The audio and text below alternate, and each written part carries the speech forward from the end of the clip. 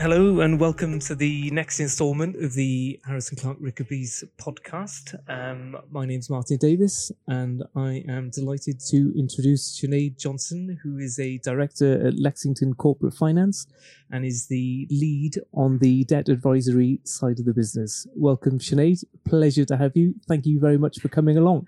Lovely to be here. Thanks for having me, Martyn.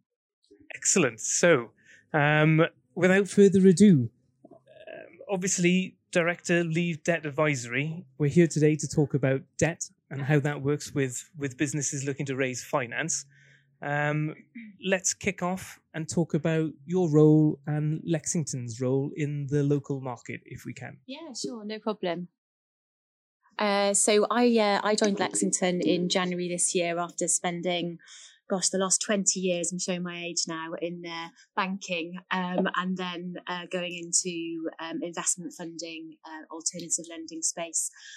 So quite a sort of opportunity for me to have kind of been able to see what was beyond the banks and the institutional funders.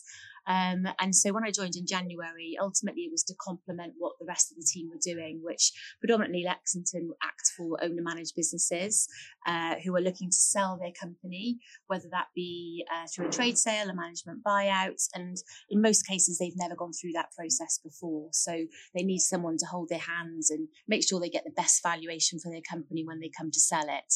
So I joined them to be able to complement what they're doing with that in terms of raising debt for businesses. Quite often that might be because a business is no longer able to get funding from its bank, from its main high street funder, or they might have reached the maximum quantum the bank want to fund them, but they still need additional money to grow.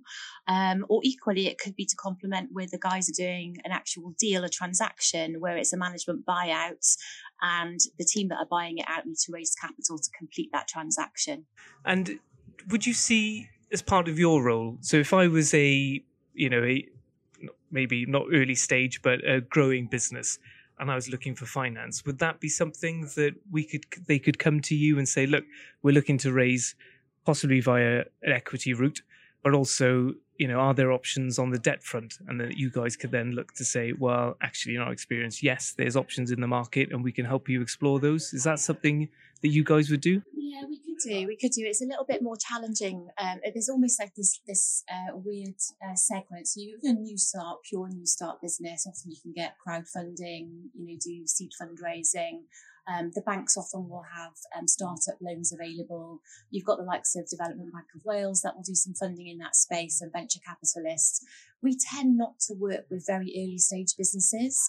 And the reason for that is that generally it will be that they'll have grown and have almost a proven business model. So maybe a year, 2 years worth of trading under their belts. Now that might not mean that they're necessarily a profitable business. And absolutely they could come to us and we would look at that and explore what funding routes there are for them.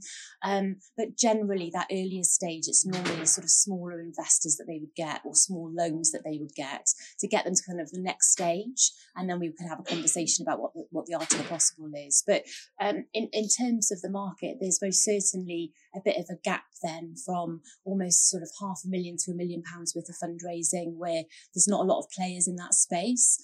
And I guess another consideration is also just to bear in mind that if you don't have mainstream debt, i.e. from a bank or Development Bank of Wales, if you're starting to think about getting private equity or even more likely at that earlier stage, venture capital funding, actually it can be quite onerous in nature of getting those type of people involved. There's always a place for it, but again, it's not really the space that we kind of play in that often. Got you. Thank you. That's that's very helpful. And if you've listened to any of our previous podcasts, you'll hear that we did have David Blake from the Technology Venture Fund on for Development Bank of Wales. I think that got released last month. That was very helpful in sort of exploring what the Development Bank of Wales can do for those in the local market who fall into that sort of gap, yes, as you quite rightly call it. How has your financial year looked to date? It's been really strong, actually. The team's been growing. So we are now a team of 12 almost, which is brilliant. And in the process of hopefully recruiting a couple of graduates as well to bolster that furthermore. We've done 7 deals year to date. a mixture across all sectors, really. We're sector agnostic, so we'll do any sort of industry. We have done, specifically in the tech space, we've done quite a large logistics company, and we've done just recently a big healthcare company, specialist healthcare company. In terms of deals, we've probably this year so far, we've done about £150 million worth of transaction value, which is incredible, wow, especially for the size of the team that we are. And in terms of the mix of the deals, we're typically selling businesses for about 5 to 50 million. That's kind of the range that we work between. There's obviously often there might be an outlier above or below, but that's kind of the general trend. And what we've seen this year is much more of a mix of trade sales as well as private equity, maybe either in a minority stake or a majority position. And you were saying that the sort of the split you've got this year, how does that sort of compare then with previous years? If you can comment on that, is there more trade coming in now rather than private equity, or the reverse? The reverse, yeah, most definitely. So I think the start of the year was a little bit slow. Trade sales have dropped off a bit, and part of that, I guess, will also be coupled with the appetite for debt raising. So generally what's happened is private equity have still got a wash of money that hasn't been earning them any money in the bank, and so they're looking to deploy it. And actually with the uncertainty at the start of the year with Brexit, the war, etc., it meant that some of the deals that we were working on for completion at the start of the year were actually delayed by a few months. Still happened, thankfully, but what that means is that there's where the private equity deals perhaps or trade deals didn't happen and conclude in the first quarter, they're now starting to ramp up because they need to still deploy that money before year end. So we're still seeing the same number of deals, but it's going to be a bit of a mad dash to the end of the year, I would imagine. Excellent. And obviously talking about where we are year to date, obviously there's a lot been going on in the news and the headlines recently around inflation, interest rates, and what the current Tory government are doing. We may as well get into what we think the future looks like. Appreciate crystal balling is not an exact science, far from it.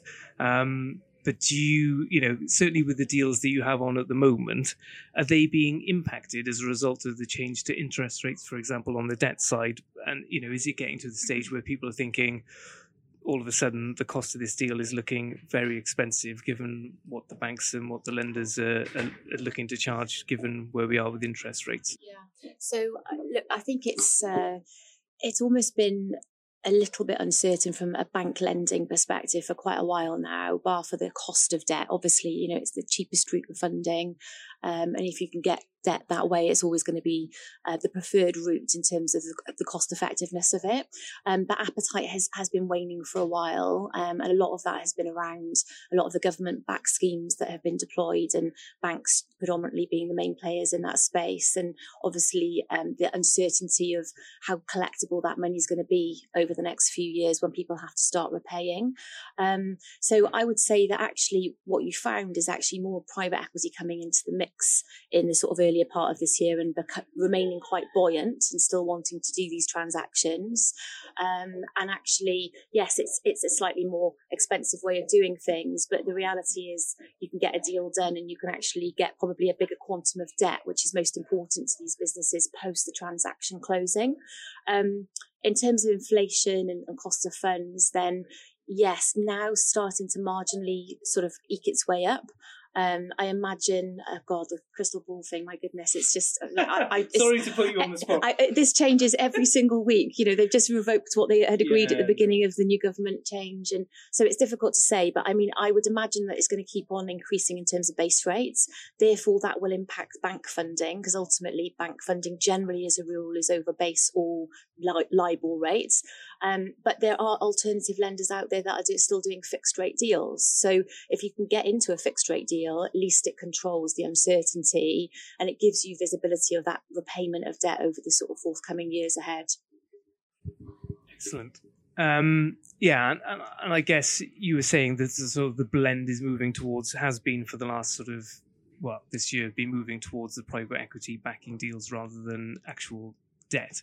I guess with rates going up and inflation, that is likely to increase as a result of, the banks tightening up, I suppose, or the cost of that debt being too great. But But as you say, I guess private equity have also got to, justify their existence and pay for their funding. So I suppose those will be increasing as well into next year, I suspect. Yeah. I think, look, it's a difficult position for people to be in. I think if you're used to lending from a bank and you're used to seeing these kind of 2, 3, 4% margins, interest margins, and then someone puts something that's a double digit in front of you, initially, people straight away just think it's expensive and they just don't want to take further consideration. But actually there's a far bigger picture to that. And that is ultimately the support that you get from an investor. You can have a mix. I've got something I'm working on at the moment, which is private equity are doing the majority of the position on it. So you've probably got about 15, 16 million of private equity going in. But coupled with that, we've got £10 million worth of debt overlaid with it. So it's still a significant debt play. And we probably are seeing more of a mix of the two together. But I think it's just from a consumer, from a business's perspective, more about the appreciation of actually, okay, can I get away from the worry about, okay, it might be 10% rather than 5% over base or whatever the cost may be. But actually, what does that afford me in the future? What support am I going to get? How much am I going to be able to grow my business?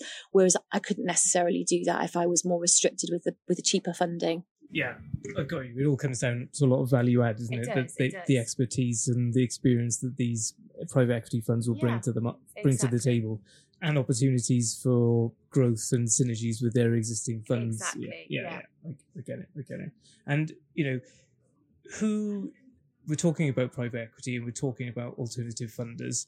I mean, who do you come across in the local market?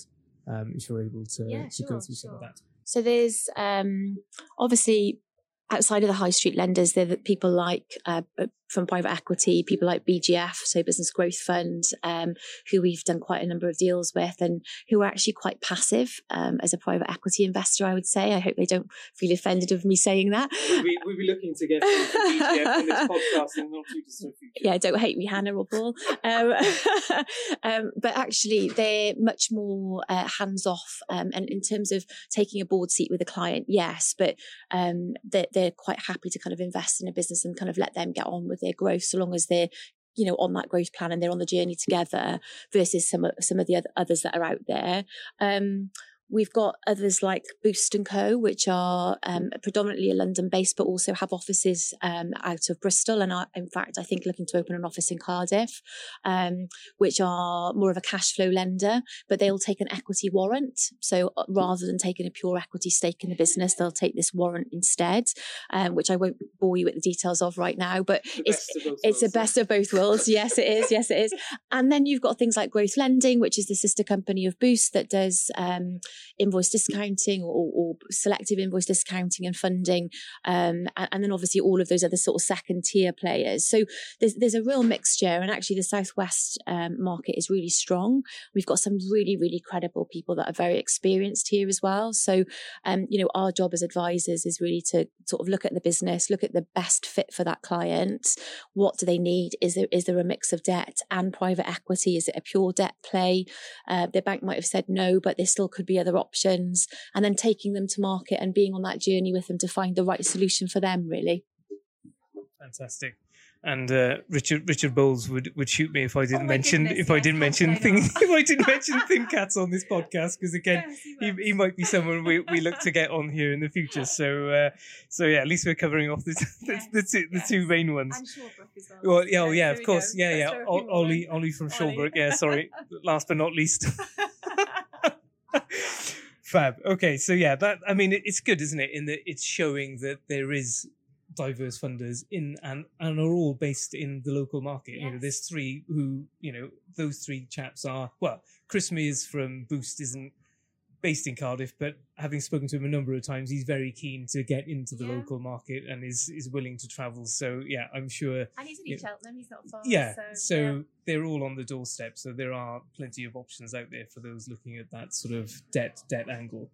Okay. And what sort of common mistakes, when you're looking at sort of placing business with funders, are there common mistakes that you you see regularly with these businesses looking to raise finance, and what advice would you give them to improve their chances of success, should we say? Yeah, sure. So it depends what they're looking at the funding for. So let's say that you've got a management buyout happening. Often there's a disparity between what the seller of the business wants versus what the management buyout team are willing to pay, and what the business can warrant in terms of debt that it can raise to do the transaction. So really having an advisor to kind of guide you on that and give you some sensible market view on it beyond just your emotional thought process, which is quite often what kind of takes over the lead. In terms of things like business plans, having a really robust business plan is really important. Really, no matter what stage you're at in the business, whether it's in its infancy, looking for initial seed funding, or whether it's further down the line, things like keeping it simple but equally comprehensive. So not going into the detail of, for example, if you've got a tech product, lots of granular detail on the tech product itself, but things like who the market competitors are, what's your strategy, who your client base would be, being well researched on those type of things, how sticky the revenue model might look like, and then ultimately having some really robust numbers and having someone sense check that for you. When you go to the market, whether you go directly yourself or you come through advisors like us, you need to make sure that you've got the most investment ready model and pack that you can possibly have. And it's the first view of you that most people are ever going to get. So that needs to be really, really spot on right in the beginning, I would say. Perfect. Yeah, as you say, it's when you're sort of going out into the big wide world and you're putting your business on the table, you want it to look as professional and as robust as it can do. Absolutely. Just to further your chances of actually successfully getting that funding. So no, that makes a lot of sense. And sort of, I know we've touched on crystal balling, Sinead, and I've put you on the spot, but apologies in advance. But to do it again, obviously we're going to be moving into 2023. Appreciate the market is uncertain. Do you see any sort of sectors which may be more resilient? Any opportunities that are going to be out there for businesses in 2023 based on what we're seeing currently? Yeah, sure. So look, tech remains to be at the top of most people's lists, I would say, and is pretty sector resilient as well. That isn't, however, ignoring the fact that there are other great businesses out there, and manufacturing, care, healthcare, that sort of thing. Tech, whether it be med tech, ed tech, all of those, it's a broad spectrum. And IT services equally. We sold a business last year that was a consultancy business in that space. So I think that will remain strong. And we're thinking that actually what you'll find is actually there'll be more overseas interest in investing into UK businesses. And we're already seeing that ourselves at the moment. In fact, we sold a business just recently to a US counterpart, which in fact Business Growth Fund were also an investor on for the last few years. So yeah, that's how we would imagine it going. So touching on the attractiveness for overseas investors, I guess looking at the pound versus the dollar at the moment, you can see there'll be some attractive opportunities for US investors looking over here for sure to pick up something at a bargain price, which will be interesting to see whether that actually comes about. I mean, have you got anything in the pipeline at the moment where you've got overseas interest? Yes, we do actually. We've got a couple, so European and US interest. And in fact, the private equity deal and debt deal mix recycling business that I'm working on, there is actually quite a lot of overseas interest in doing that transaction.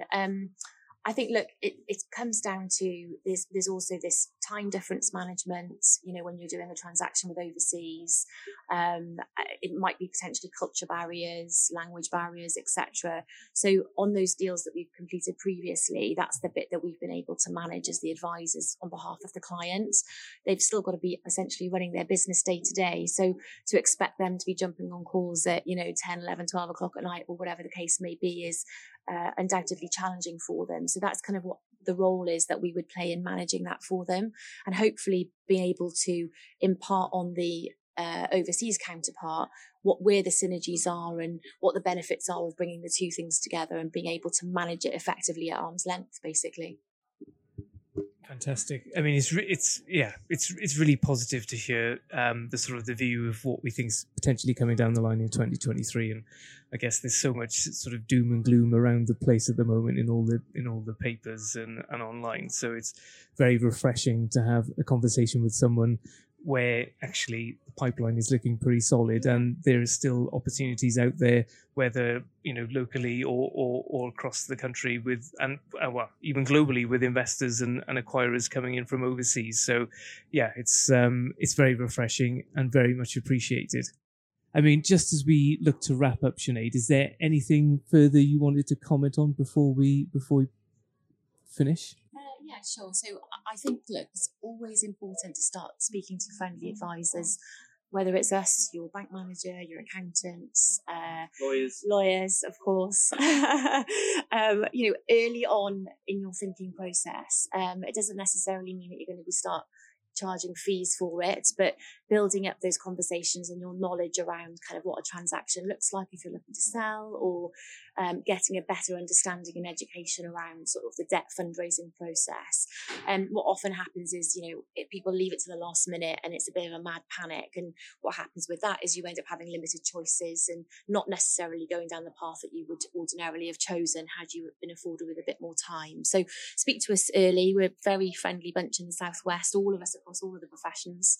I'm sure we've all got our door open and happy to have a conversation. So, let's do that and kind of keep business afloat in the market. I think things are still remaining pretty positive. I try to see things glass half full, and not listen to the news too much if I could help it, because it's changing all the time. But whilst I don't think there's going to be a load of growth next year, I think it will remain pretty steady for everybody involved. Perfect. Thank you very much for that. I mean, just to sort of cut in on the point you were making, I mean, certainly on the legal front, it's the same comment really. Come and speak to us early, because very often, we can do something if there's an issue with your share capital or, with your contracts or employees. If you've left it too late and already started the process and already in the process, then it's very difficult to sort of remedy those issues. Whereas come in early, we can do a bit of a high-level review and then look to address any issues ahead of going to the market. So, yeah, I just to agree with you, Sinead, it's the way forward. And, yeah, we are all a friendly bunch, even the lawyers. So, yeah, by all means, feel free to reach out. We'll look to put Sinead's contact details or Lexington's contact details on the bottom of the pod. And thanks very much for listening. And more importantly, thanks very much to Sinead for coming along and giving us her time and insight into the market and the position with debt. So thank you very much. No problem. Thanks for having me, Martyn. Good to see you. Cheers.